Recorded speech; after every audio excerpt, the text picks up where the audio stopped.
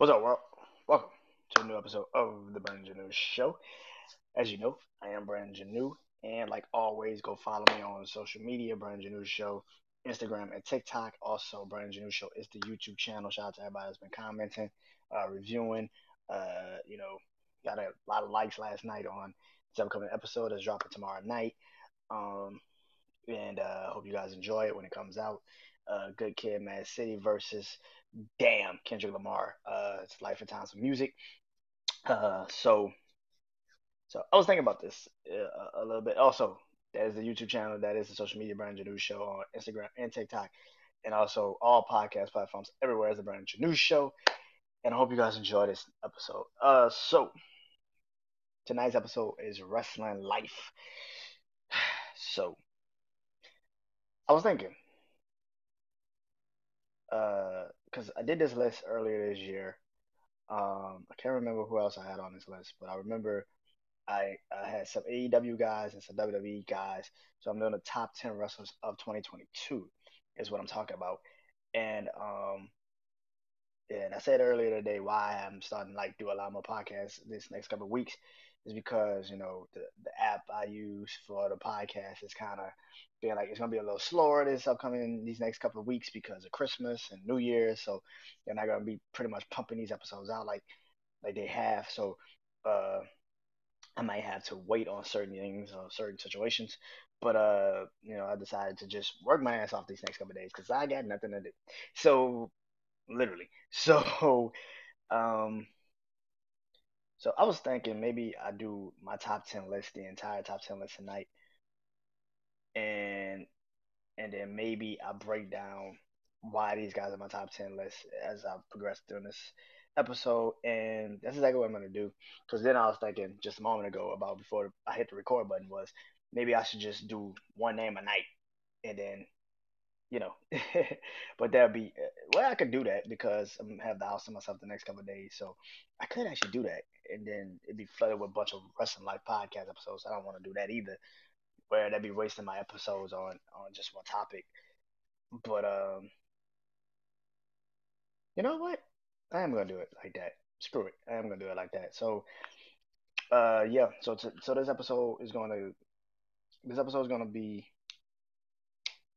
I'm gonna knock down two wrestlers tonight and talk about why they're 9 and 10 to me of the wrestlers this year. So and before I get into it, it's all WWE wrestlers. So I'm not doing AEW wrestlers this year, this list particularly, but there are a lot of great AEW wrestlers that have had some amazing performances this year.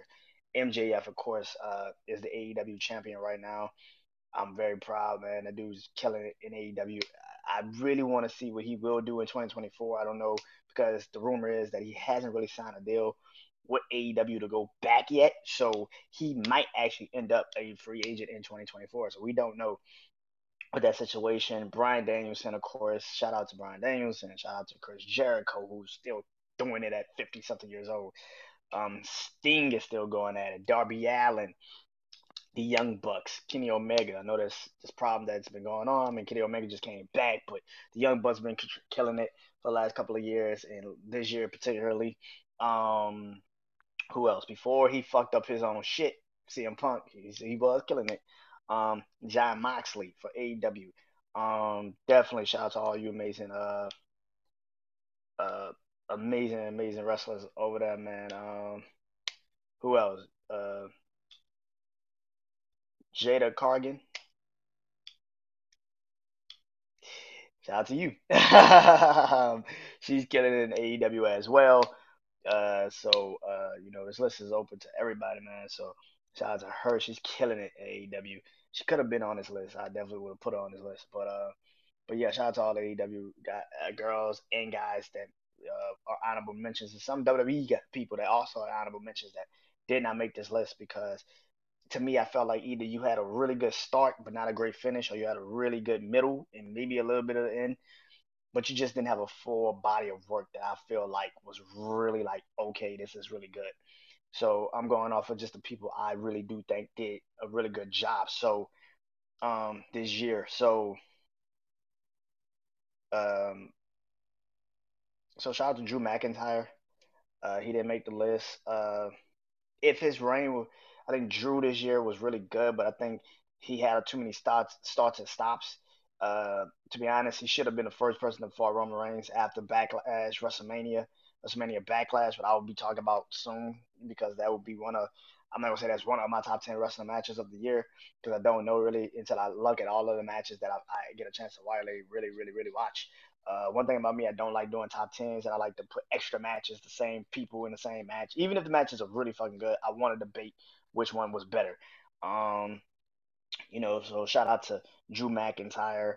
Um, Randy Orton. I wish if he didn't get injured, he would have been on my top 10 because he would have done some things that probably would have been great. Sheamus, he caught the back end. He got hot at the back end. I think that's starting to fuck up his run, though. I think he should have been the one in front of Roman Reigns first and not Kevin Owens. That's just me personally. Um,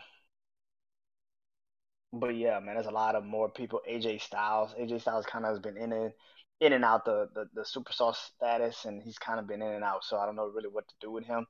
But yeah, Austin Theory. Even though he's not on this list, I have to give him a shout out. I think the reboot with Triple H is actually a better look for him and a better help for his career. Um, Bobby Lashley, same. You know, yeah, it's a couple of people, man. So, but this list, I'm not gonna sit here and say everybody has to have a better, had to have a really consistent run this year because that's not what this list is gonna be.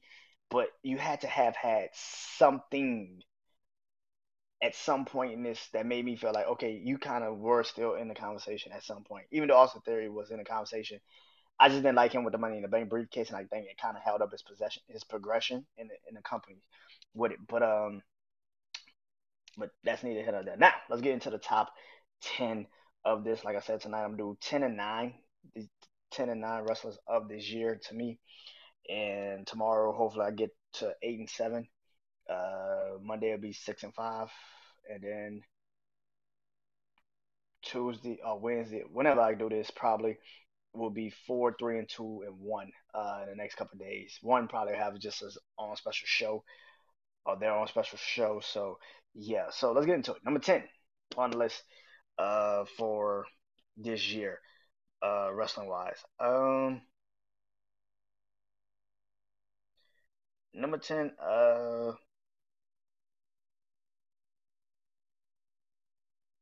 so I don't like this faction in WWE. I'm gonna be honest, I don't like this faction at all. But they have two people that I do believe has had a really good impact this year. Um, and earlier I thought of one, and I just realized the other one is just as impactful and just as great. Um, so honorable mention to Finn Balor, but I'll put Rhea Ripley at number 10. I think she's going to be the hottest attraction in 2023. Uh, for the most part, she's had a pretty good year. Going back to WrestleMania Backlash, shit, even going back to WrestleMania. I mean, she teamed up with I forgot Nikki Cross, I think, around that time, and she teamed up with Nikki Cross I think they were tag team champions, as a matter of fact, at some point, and they teamed up at WrestleMania and fought, and they lost the titles, of course, but uh, after that WrestleMania Backlash, that's when she joined Judgment Day with Edge at the helm still. But then I felt like she just got going, man. After they got Finn in there, and now she won a chance to fight Bianca Belair at Money in the Bank, but that was kind of taken away from her because of health concerns. And now she's back to being one of the hottest fucking wrestlers in the company. So I think if she continues to be this, and I'm one of the rare few that said from the moment she stepped into 2022, well, the last couple months, I've said she needs to win Royal Rumble. If she doesn't win the Women's Royal Rumble, what the fuck is the point of having her have this hot ass streak and not face Bianca Belair at WrestleMania? So I would love to see them two fight at WrestleMania, and I think that is a perfect person to put at number 10. I think Rhea has had an incredible year, and I think from the beginning to right now, she's having an incredible year. So Rhea Ripley is definitely number 10 on my list. She is definitely there. Like I said, shout out to Finn Balor. Finn Balor's had a great year, um, especially when he got into the Judgment Day. But I feel like he, out of everybody, has kind of the Judgment Day faction is kind of starting to stop. But Rhea's had more of the impact because every time they have had a good situation, she's been the one that's kind of giving them that umph. So Rhea is definitely number 10 on my list, and I think she would definitely do more action going forward in 2023. I think she's gonna win the Royal Rumble. I think she's actually gonna beat Bianca at WrestleMania, and she's gonna be the women's champion. So yeah, which will make it interesting because then it's kind of like she's bigger than Judgment Day. So what do you do? Number 9 on this list is Matt Riddle. I got to give it to Matt Riddle, man. I'm sorry to bust a lot of people's bubble, but Matt Riddle is number 9 on this list, man. To me, the reason why I'm giving it to Matt Riddle is because, like I just said, the beginning of the year, for the most part, the RK Bro, I should say, like I just said, Randy Orton, honorable mention, Matt Riddle and RK Bro held his own. He kind of got his career really to another level when he really teamed up with Randy Orton. He became such a synonymous um, guy when he teamed up with Randy Orton. Um, for the most part, I think for what he has accomplished in this year particularly. I mean, the match at WrestleMania with the Street Profits and Alpha Academy and RK Bro for the Raw Tag Team titles. I mean, him hitting the RKO off the top rope on Montez Ford was just incredible. Even when they lost their titles to the Usos and they became the undisputed champions, tag team champions, he went on and had a pretty good rivalry with Roman Reigns for a little bit of that time in the summer. I think that if they would have kept that going, he probably would have had a bigger impact in the year. Now, of course, his storyline would evolve into something else with Seth Rollins, which is one of the reasons why he's also on this list. Because even though the matches sometimes, I think it is how I feel about that. I think the pay per view matches kind of got overproduction, overly done, and it should have never been that way because when they fought on Raw, they were way more competitive. This shit was way more important. It felt like they were fighting for something, especially when Seth became United States champion and he fought Matt Riddle the next Monday after he won it. Like it felt like them two like actually really did have chemistry, but when they put them in like like pay per views, I think they over fucking did it. The promos between these two men were incredible. You finally saw Matt Riddle actually step out of that bro shit. It was kind of like a real like yo, like you talk about my family's gonna be on and popping. Like I don't like, and I think that was the thing about this rivalry that I love so much. Recently, they kind of don't know what the fuck they're doing with the dude. They put him with Elias that just returned, and I don't know if they really know what they want to do with Matt Riddle. Matt Riddle was one of my people that I thought going into the 2023 Royal Rumble. I wouldn't be surprised if he did win, but now that he's had this kind of like back in a shuffle kind of feel, I think what would help Matt Riddle is going to SmackDown because I think if he went to SmackDown and not Raw, even though he has an over the top personality, that shit will work with SmackDown. But also he's a beast in the ring. He's a fucking monster in the ring, and I think if you put him on SmackDown, you would actually get a chance to physically see it. Because he'll be still jokey playing, but SmackDown feels a little different. SmackDown feels like the land of opportunities. And depending on what they particularly do with the titles at WrestleMania and after WrestleMania, and then there's a draft coming up, they're going to have somebody to go to SmackDown that can kind of provide that entertainment, but also, like I said, when the bell rings, he's fucking in. Let's go. And I think he's done enough on Raw. He's not. There's nothing left for him to do on Raw. And if the Bloodline is going to go back to SmackDown, you need somebody that could go there and right out the gate challenge Roman Reigns for a title match. And I think Matt Riddle fits that profile to a T. Um, because even though he technically we can't fight Roman against as his champion, should the rules change if he's not universal undisputed champion? Then it's a different conversation. And I think if that's a different conversation, I think Matt Riddle should be the first person in line if he does get drafted to SmackDown to fight Roman Reigns. All in all, these first two, Matt Riddle and Rhea Ripley, I think 2023 we're gonna see a lot of differences from these two. Rhea Ripley, particularly, does she now jump the line and become kind of like the leader of the Judgment Day because out of everybody, she's the one that's actually winning, and she actually has a title because I think she's gonna win at WrestleMania and beat Bianca. But Matt Riddle is he going to finally drop the goofy comedy guy gimmick if he gets drafted to SmackDown? Because if that's so, he's going to have to really tap in to his inner Randy Orton. Like, and I think these two going into 2023, even though 2022 Rhea had a health problem, Matt Riddle right now is in a really unknown state in the WWE when it comes to a lot of this shit. And he's now having kind of like a feud with the Bloodline. Still, he's still got like a little bit of a feud with the Bloodline because now he's, like I said, with Elias and have fighting the Usos for the titles going into next Monday. But this is the two I think going into 2023. I see the most changes going forward for, and that is also why I picked them for 2022 because they are the best two people to start this list off with. Rhea Ripley's been hot for a good bit. She's had championship goal in 2022. She just lost it.